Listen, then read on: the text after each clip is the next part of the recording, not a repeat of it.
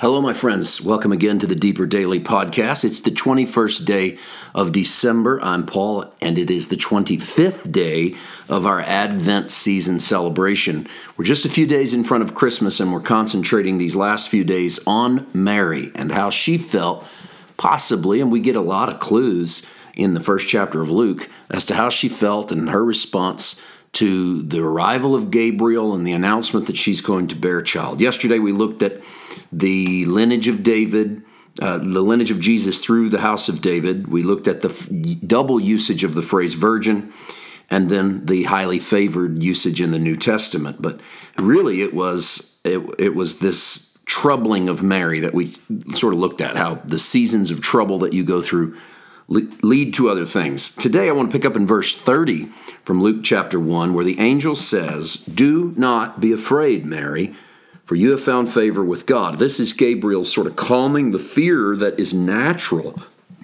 Part of it is just seeing this being in your room that wasn't there before. That's scary enough, but it's very obvious, apparently, that it's an angel, a messenger. And for whatever reason, that is abundantly clear. And because of her own heritage, that typically means bad things. At least that was the thought process. So the angel calms her. No, it doesn't mean anything bad. But here's what's going to happen. And this is our concentration today. Verse 31, "Behold, you will conceive in your womb and bring forth a son, and shall call his name Jesus." Now, this is our word out of English. We've sort of filtered this down from English out of Latin and Greek. But the name, we don't know if Gabriel speaks to her in Aramaic, if he speaks to her in Hebrew, whatever. But for a Hebrew, this has its roots as Yeshua, a character that you and I know from the Old Testament named Joshua. So the name itself is not uncommon. It's not as if there were not other little Yeshuas, little Jesuses running around in the land of Israel. There would have been many. But what it signifies is Savior, the one who brings his people out or takes his people through. Joshua plays that role in the Old Testament by being the successor of Moses. And he takes Israel across the Jordan River and into the Promised Land. And then, of course, the famous encounters at Jericho and the like. Joshua then stands in the pantheon of characters as the Savior and the Deliverer, but not from the nations of the world, but rather that takes them into the Promised Land.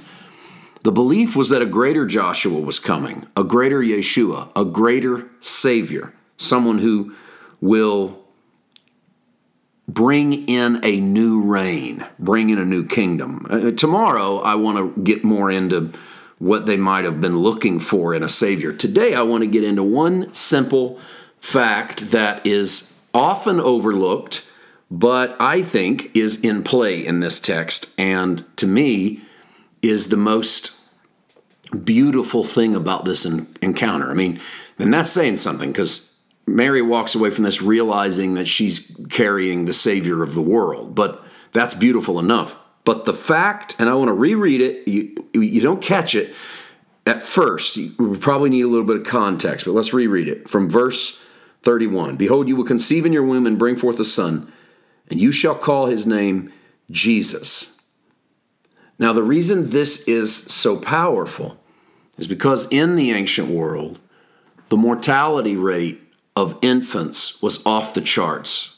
Up until about the beginning of the 20th century, mortality rates globally are so stunning that a lot of times it looks like a misprint in textbooks. Over 50% in some eras of time and in places of the world. That's one of every two babies born don't make it because of the methods of delivery, because of sickness and disease, because of poverty, because born with deformities, all kinds of reasons. So much so that in many pockets of the world and history, parents didn't name children until they made it to some sort of unspecified age. It wasn't like you had a child and Then you went in and named them the day they were born. Or as we do now, we start picking baby names before the baby is born. That was not common. Babies were born, they would be named. In many Old Testament stories, the name is given to them either in their childhood or even changed as they get older and sort of morph into the person they're going to be. To say to Mary, you'll call him Jesus, means that she gets to plan ahead, that she's going to A, have a boy, and B, he's going to live long enough to be named. You don't have to wait around 6 months or a year or two to make sure he makes it. This is so beautiful in that Mary can relax. She's going to have enough stress. My goodness, the encounter that she's going to have with Joseph, the fact that the angel's going to have to speak to Joseph and warn him, the fact that society is going to frown on her, the fact that it's difficult enough to raise a kid in the world of that day, but under the circumstances they're going to be raising him, and to almost immediately be refugees after the birth of Christ.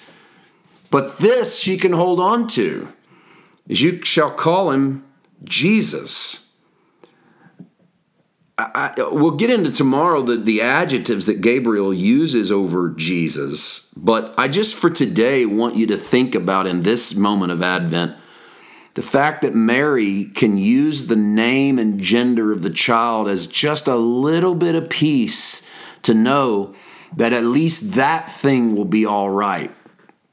I don't know what it is that you need to hear, and I don't know what it is that the Holy Spirit will say to you, but I do believe very firmly that he speaks to all of us at some place in our lives, and often in the darkest night of our soul, and gives us just enough information to keep us moving forward. He doesn't tell us everything. He doesn't show us the whole situation, but just enough information to cause us to put one foot in front of the other, to believe just a little longer. And this isn't God stringing us along.